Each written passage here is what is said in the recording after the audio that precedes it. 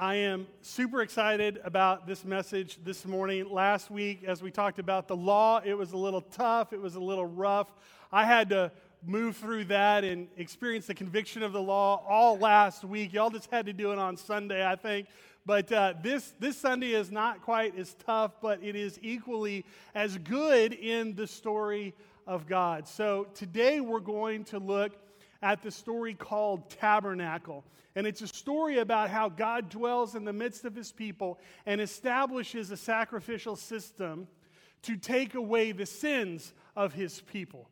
And this story is found in Exodus and Leviticus and Numbers, and it'd be really hard for you to keep up with me this morning. So if you want to try, go ahead. If you can't do it, that's okay. But if you want a starting place, start at Exodus 25. So if you want to open up a Bible app or your Bible, or in your blue Bible, in your rows, there is a blue Bible there. Exodus 25 in your blue Bible is on page 65. Exodus 25. So what we know from last week is that God gives the law. He gives the law for a purpose, and the purpose of the law is to help his people know how to live in a right relationship with him and with one another.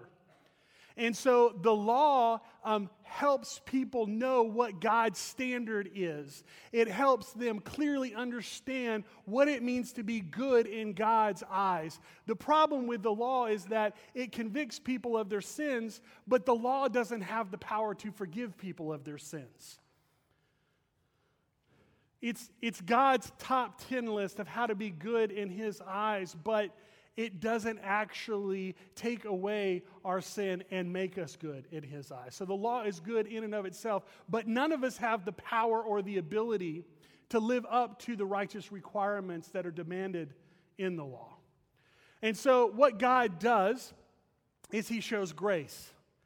And he establishes a sacrificial system of worship so that people convicted by their sin don't have to remain in their sin, that their sin can be forgiven. This is an incredible thread throughout the story of God. We see it back in the beginning in Genesis chapter 3, that God, 1, 2, and 3, that God makes it very clear his expectations, his desire, his design for his people. And even when people fall short of that expectation and have an independent spirit and rebel and sin against God, God still shows grace. He pursues them with his love, and he provides a way to cover their sin. And that thread goes all the way through God's story, and God's picking it up again here in Exodus 25, in this moment in God's story where God's people are with him in the desert. They've just come out of Egypt. They're on their way to the promised land, and God creates a sacrificial system of worship to forgive their sin. Now, on one of his trips up to the mountain, God gives Moses some special instructions. He says in Exodus 25, beginning at verse 8, "Have my people make a sanctuary for me, and I will dwell with them. Make this tabernacle and all of its furnishings exactly like the pattern I will show you." Okay, the word tabernacle means dwelling place. It's a special place where God is going to meet with his people, and his people are going to worship him. And so the tabernacle in and of itself is a picture of God's plan to deal with sin. And so are the furnishings. God's very specific about the furniture of the tabernacle, all which signify who God is and how his people are to be in relationship with him, how his people are to worship him. These furnishings are really important to the worship of God. And so what Moses does is he gathers his very best craftsmen and his very best workers, and they begin to build a tabernacle right in the center of the camp. Now, this is an all-in effort. This is everybody. Everybody is involved in building the tabernacle. Everybody is involved. Everybody who is in the camp of the Israelites takes whatever skill they have, whatever gifts they have, whatever treasures they have. And remember, they have a lot because they're coming out of Egypt and they got to keep it all. And they are bringing that to Moses and to the leaders, and everybody is participating in building this tabernacle where they are going to worship God in His very presence and have a way that their sins can be forgiven so that they can do so. So it's a totally community effort. It's such a cool part of God's story. I wish we had the time to go into all the different details, but we're gonna move forward. In fact, what I want to do this morning is I want to go on a tabernacle tour. If you're not quite awake yet, say tabernacle tour 10 times fast, and it'll start to wake you up a little bit, okay? But I want to use this as it's kind of our flyer. It's kind of our flyer, okay? So what we're going to do is we're going to do an HGTV overview of the main parts of the tabernacle and its furnishings, okay? Anybody remember the show Lifestyles of the Rich and Famous?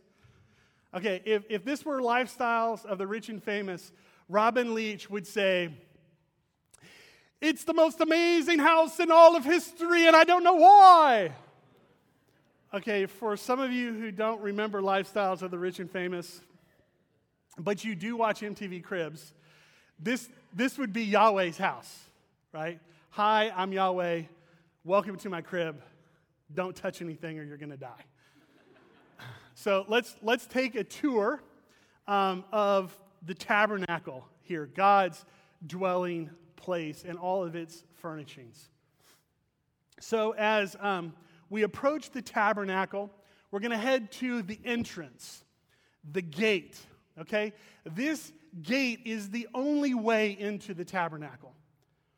And once you go through this gate, the only way into the presence of God, you come into a courtyard, and it's really, really large. And here, everyone is welcome. Now, as we go through the gate, the very first thing that we see is a brazen altar. And this is where the sacrifices are offered. So the purpose is to have God's people come in and make a sacrifice for their sin, so that their sins are removed and they can be in His presence. Remember, sin leads to death and separation from God, but God loves His people so much that He provides a way to pay for their sins so that they can experience His presence. What's the opposite of death? Okay, making sure you're still here. And so God, flip over to Leviticus, God in Leviticus chapter 1 says this: "If the animal you present as a burnt offering is from the herd, it must be a male with no defects. Bring it to the entrance of the tabernacle so you may be accepted by the Lord. Lay your hand on the animal's head, and the Lord will accept its death in your place to purify you, making you right with Him." Fascinating. What God is doing is He's saying the animal is going to be a substitutionary sacrifice for the sins of the people.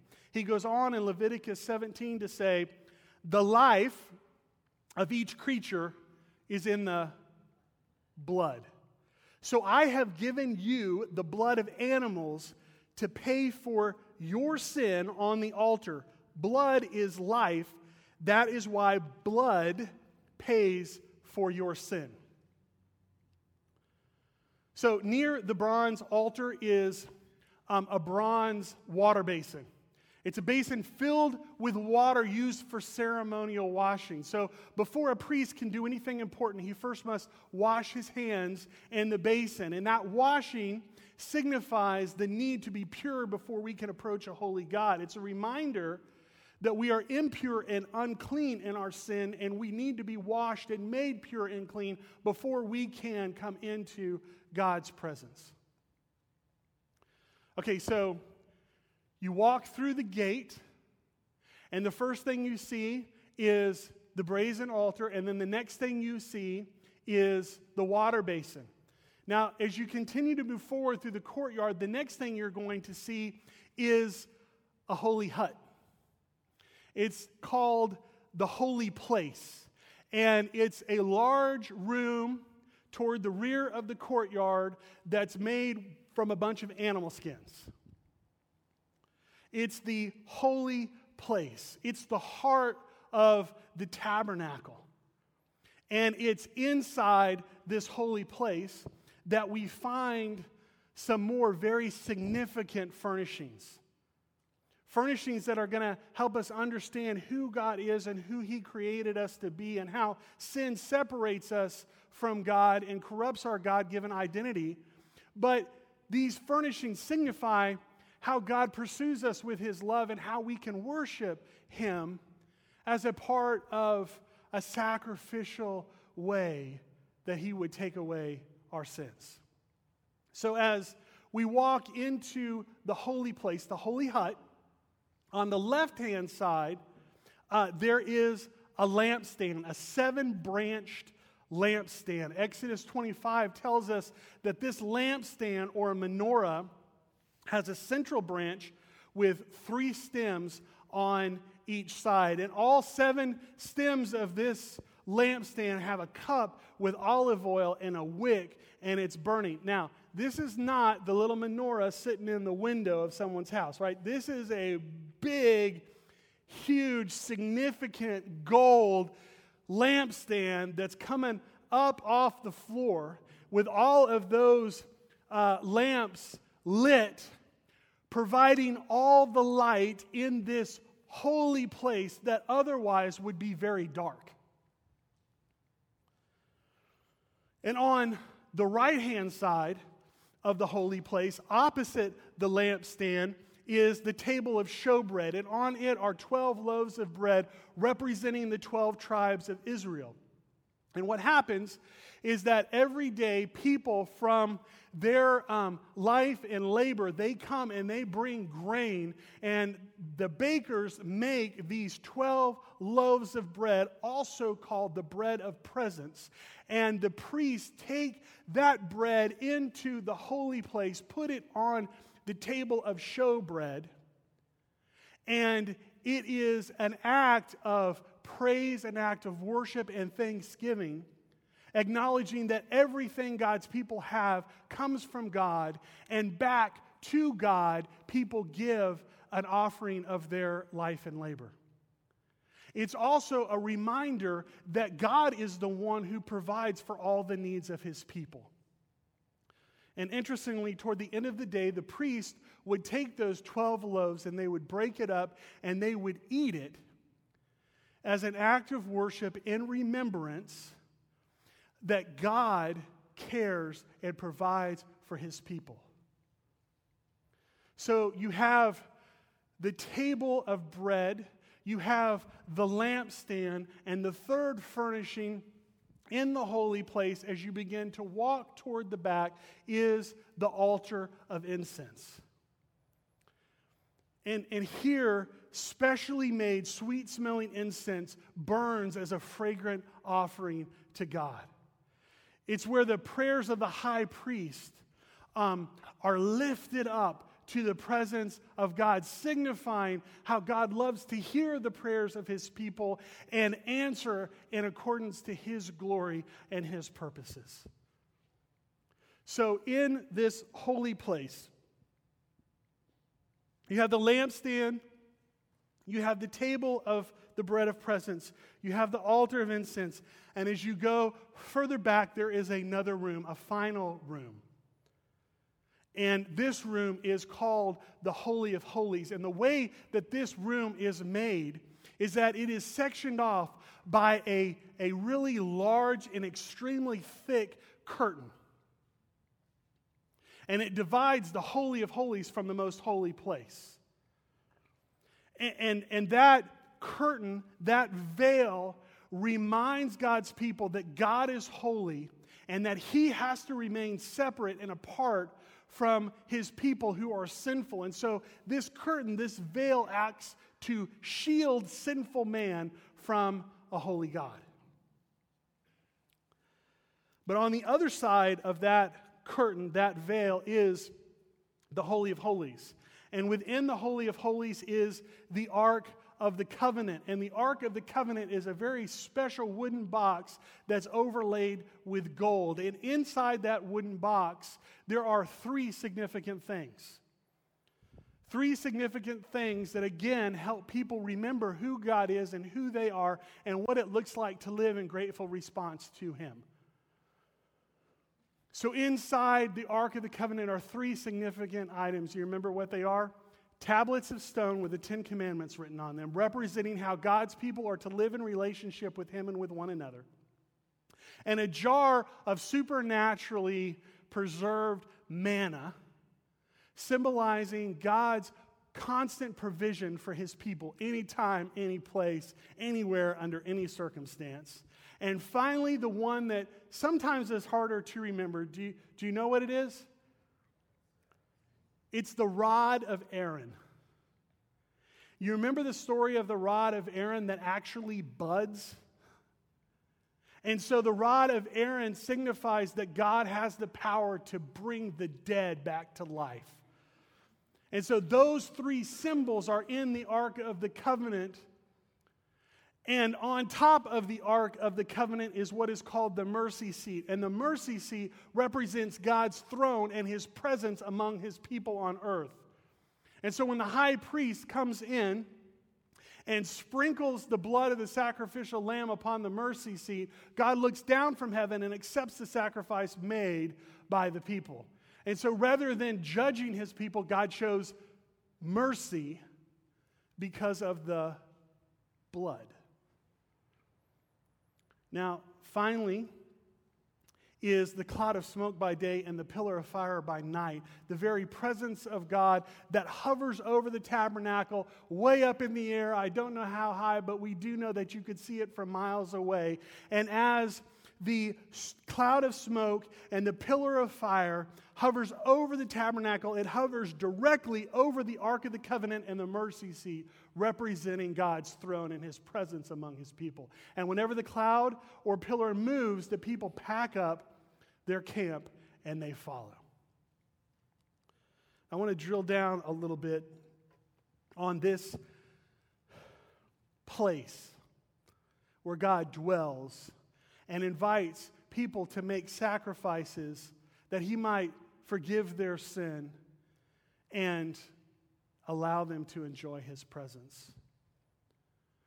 I want to talk about a word that God uses throughout His story. It's an important word called atonement.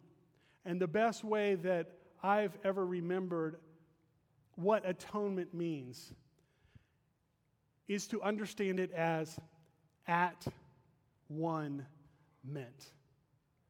So ever since the beginning, God's desire is to create a place where He is going to dwell with His people.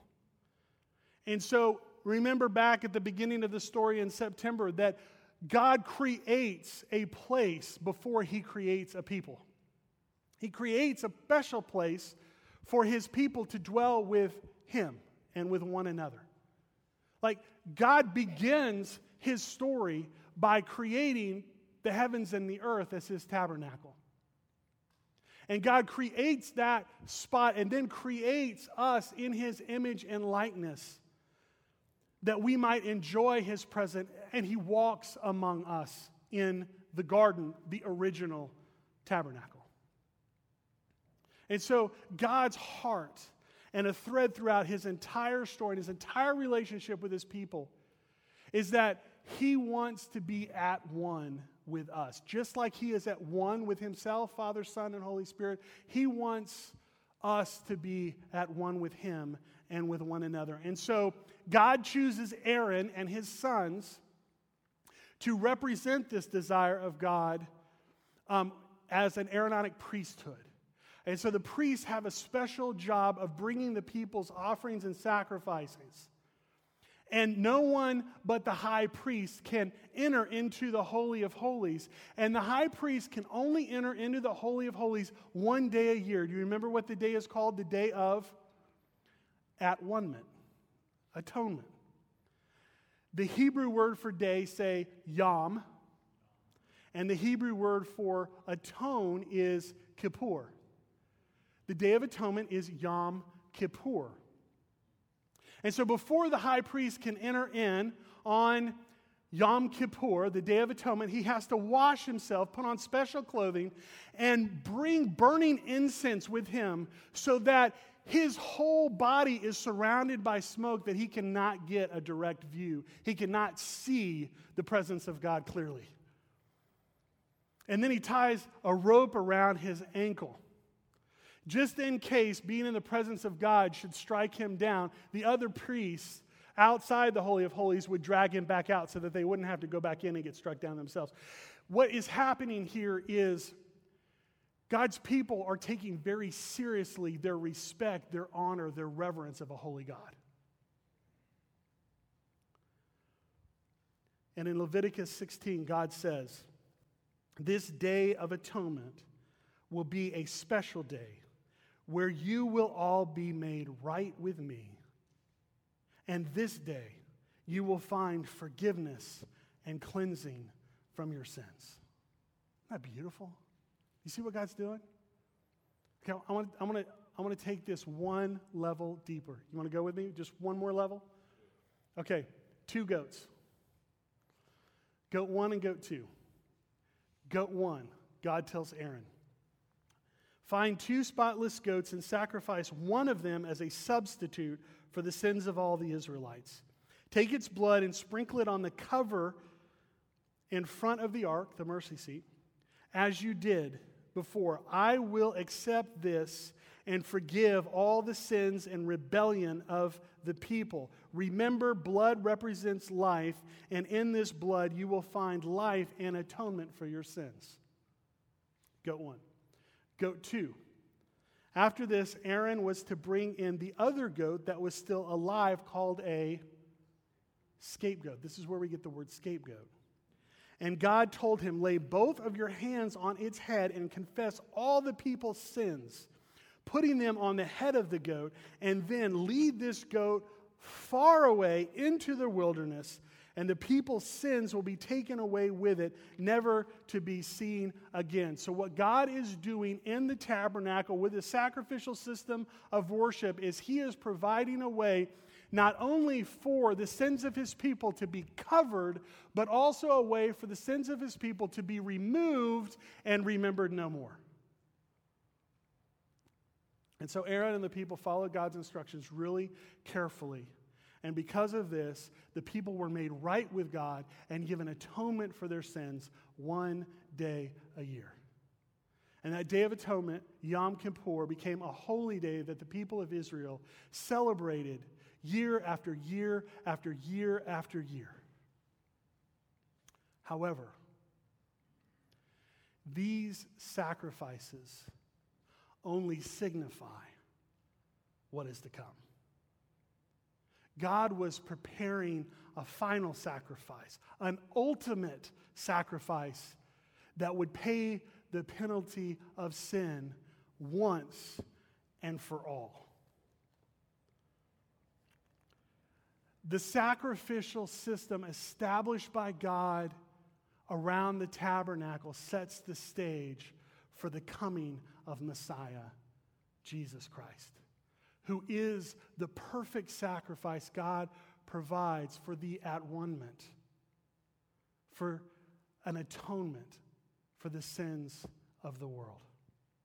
So the first reason God establishes the tabernacle is to dwell in the midst of his people. The second reason that God establishes a tabernacle in the sacrificial system is to prepare his people to know, recognize, and desire Messiah.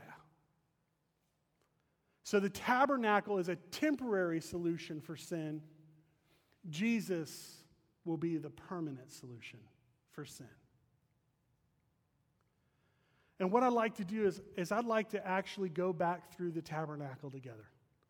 We might take an HGTV tour one more time and go back through the tabernacle and see what God is up to, preparing a place not only for his dwelling, but with furnishings that actually point to the promise of the coming of the Messiah. You want to do that? This is Y'all, this is so cool. I'm having so much fun with this week. This is amazing. The gospel is so good. God is so amazing. I mean, He's got this all figured out. He's got it all worked out, and He loves us so much that He lets us in on it. All right. The tabernacle itself is a picture of Christ. John chapter 1, the Word became flesh and made His tabernacle among us. He made His dwelling among us. And the way that God dwells among us is in the person of Jesus Christ, the one who was with God in the beginning, the one through which everything was made, the one who holds everything together. Jesus is tabernacle. He is the very presence of God. The word dwelling means to pitch a tabernacle. It's like God came down and pitched that 12-person REI Habitat tent. Like that's Jesus and the gospel and the kingdom. He fulfills the law and the prophets. He comes to dwell with His people Israel. He is Emmanuel, God with us. The salvation God prepared for all the world to see. A light to enlighten the nations and the glory of His people Israel. The gate is a picture of Christ. When Jesus begins His earthly ministry, He says, the time has come, the kingdom of God is near. The kingdom of God is near because I am here. So experience the presence of God. Repent and believe the good news. The invitation to come into the presence of God is to leave all else behind, repentance, and to put our whole trust in Jesus, faith. And time again throughout His earthly ministry, Jesus says things like, come to me, all you who are weary and burdened, and I will give you rest for your soul. You don't have to strive after me anymore. I'm coming to you. He says, I am the gate, and whoever enters through me will be saved. He says things like, I am the way, the truth, and the life, and that nobody comes into the presence of God except through me. In Christ, the gate, the entrance into the presence of God and the full experience of the kingdom of God is wide open to everyone who will come. And as we enter in through Jesus, the gate, we also see that the brazen altar is a picture of Christ. Jesus is God's unblemished sacrifice who takes away the sins of the world. So that means that in Him, our sins are paid in full. No more sacrifices are ever needed again. And all of our sin is not only forgiven, it's taken away and remembered no more. God made Him who had no sin to be sin for us that we may be right, that we may become the righteousness of God. This is such beautiful news. Listen to Hebrews 10, written to the Jews to help them understand how Jesus is Messiah and how the tabernacle and its furniture points to Jesus. The law is only a shadow of the good things that are coming, not the realities themselves. For this reason, it can never, by the same sacrifices repeated endlessly year after year, make perfect those who draw near to worship. Otherwise, would they not have stopped being offered? For the worshipers would have been cleansed once and for all and would no longer have felt guilty for the sins. But those sacrifices are an annual reminder of sins. It is impossible for the blood of bulls and goats to take away sins. Therefore, when Christ came into the world, He sets aside the first to establish the second, and by that will we have been made holy through the sacrifice of the body of Jesus Christ once and for all. His cross became the altar. The altar became the cross. Going a little further, the water basin is a picture of Christ who promises the Holy Spirit who will come and like living water wash away our sins. It's a picture of baptism, which signifies being buried with Christ in his death and raised with him and his resurrection, being dipped and washed and cleaned and raised up as pure and holy and without blemish. Titus 3 says it this way: when the kindness and love of God our Savior appeared, he saved us not because of the righteous things we had done, but because of his mercy. He saved us through the washing of rebirth and renewal by the Holy Spirit, whom he poured out on us generously through Jesus Christ our Savior. And that means every time we acknowledge and confess our sin to God and to one another, we renew our baptism. And God is not only quick to forgive us our sin, he also purifies us from all unrighteousness. So you walk through the gate, you see the altar, you see the water basin, all signifying the Messiah who is to come. And then a little further back, remember, you have the most holy place. And the furnishings in that place also point to Jesus. The lampstand is a picture of Christ, who says, I am the light of the world. Whoever follows me will never walk in darkness, but have the light of life. He says, I have come into the world as a light, so that no one who believes in me should stay in darkness. And then in his sermon on the mountainside, Jesus says, you are the light of the world. So let your light shine before others, so that they may see your good deeds and glorify the Father in heaven. His light burns within us, that his life might shine through us for others to come out of the darkness and into the light. And there next to the lampstand, the bread of presence is also a picture of Christ, who declares, I am the manna that came down from heaven. I am the bread of life. Whoever comes to me will not go hungry. And in that most holy place, next to the table of the bread of presence, next to the lampstand, is the what? Altar of incense, another picture of Christ, reminding us that as followers of him, our prayers are sweet-smelling incense to the Lord, and that he is our great high priest, who has ascended and been seated at the right hand of the Father, and who ceaselessly makes intercession on our behalf. And Paul takes it a step further in 2 Corinthians chapter 2, and he reminds us that Christ uses us to spread the aroma of the knowledge of him everywhere. It says that we are to God a pleasing aroma of Christ among those who are being saved and among those who are perishing. So, yeah, it's good to smell good, but God desires us to smell like Jesus. And further along there in the Holy of Holies, we have a picture of Christ. Because of the blood of Jesus, our sins are forgiven and remembered no more. Listen to Hebrews chapter 9, a beautiful declaration of the good news, who is Jesus Christ. With his own blood, not the blood of goats and calves, Christ entered the most holy place once for all time and secured our redemption forever. Just think how much more the blood of Christ will purify our consciousness from sins and sinful deeds, so that we can worship the living God. For by the power of the eternal Spirit, Christ offered himself to God as a perfect sacrifice for our sins. So when Jesus dies on the cross, what happens?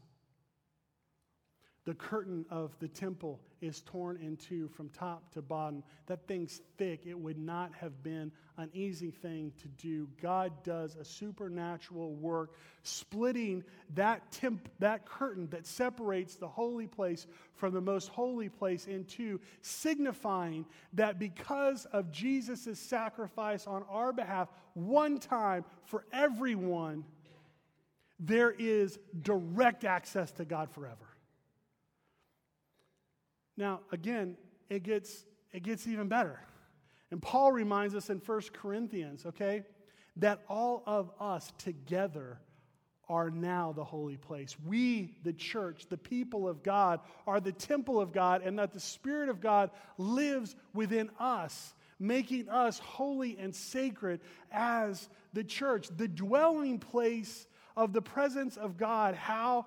Through the person and ministry of the Holy Spirit, who lives within us and gives life to our mortal bodies, that we may no longer live for ourselves, but for Him who died and rose again for us.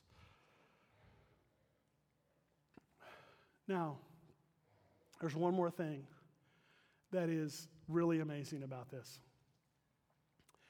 And that is going back to the idea of the tabernacle, the original tabernacle that God tells Moses to replicate. You remember what God says to Moses: make a sanctuary for me, and I will dwell among you. And make this tabernacle and all of its furnishings exactly like the pattern I will show you. Now, hang with me here. What's a pattern? A pattern makes it possible to replicate something that already exists. And what that means is that the tabernacle, what God is doing, already exists. It's been around long before Exodus 25. It exists in heaven.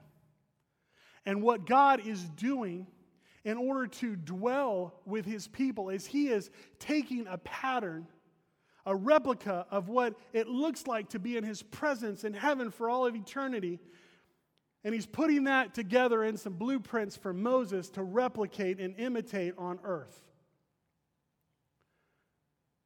And so just as the garden represents the presence of God among His people, now the tabernacle is representing God's presence among His people. And what it does is it points to what it will be like for us to be in the presence of God in heaven for eternity. And we begin to see this clearly in God's revelation to John in Revelation chapter 21, where John says that in this revelation, he sees the holy city, the new Jerusalem, coming down out of heaven from God, prepared as a beautiful bride, dressed for her husband. And then, listen to this, y'all. I heard a loud voice from the throne saying, "Look, God's tabernacle, God's dwelling place is now among the people, and He will pitch His tent with them. And they will be His people, and God Himself will be with them and be their God. He will wipe away every tear from their eyes. There will be no more death or mourning or crying or pain, for the old order of things has passed away." It's heaven. God is up to something throughout His story. He wants a place to dwell with His people, and He will not stop. He will not give up. He will never cease to pursue us and provide a gracious way for us to be in His presence. And it all culminates in the person and ministry of Jesus Christ. By His death and through His resurrection, we have eternal life with Him forever. We get to tabernacle with Him. Doesn't that give you hope? Doesn't that give you this sense of joy and expectation of where we're going? That this life is not our home? That we have a much better place that Jesus has promised that He has prepared for us to enjoy for eternity. Now, I'm just thinking, on the day of His resurrection, when Jesus comes alongside those two disciples on the road to Emmaus, and it says that He opened their minds to all of the law and the prophets and explained to them how it concerned Him, how everything in the Scriptures points to Jesus. I'm wondering, you think Jesus, in that conversation along that road, might have walked those disciples through the tabernacle? Wouldn't that have been cool to have been there? But what's even cooler is to know that He's here with us. And even cooler than that, that we're going to be with him forever. Let's pray. Father, we are so grateful and just are amazed at your goodness and your love and your beauty. And God, we pray now that as we come to you, as we draw near to you around the table this morning, that you would draw near to us. Lord, that we might know you more fully, that we might experience more deeply the goodness of your love and your kindness towards us and all the promises that you have so richly bestowed upon us in your Son, Jesus Christ, who you sent to dwell among us, to die in our place as an atonement for our sin, that we might be restored to a forever right relationship with you, Father. Thank you for your Son. And so as we come to him through the bread and the wine, would you pour out your Holy Spirit upon us once again? Would you fill us? Would you cleanse us? Would you nourish our heart and mind and soul as we feed on Christ, the bread of life? And by your Spirit, would you make our lives a fragrant offering of praise for your glory and honor, Father? We pray in Jesus' name and for his fame. Amen.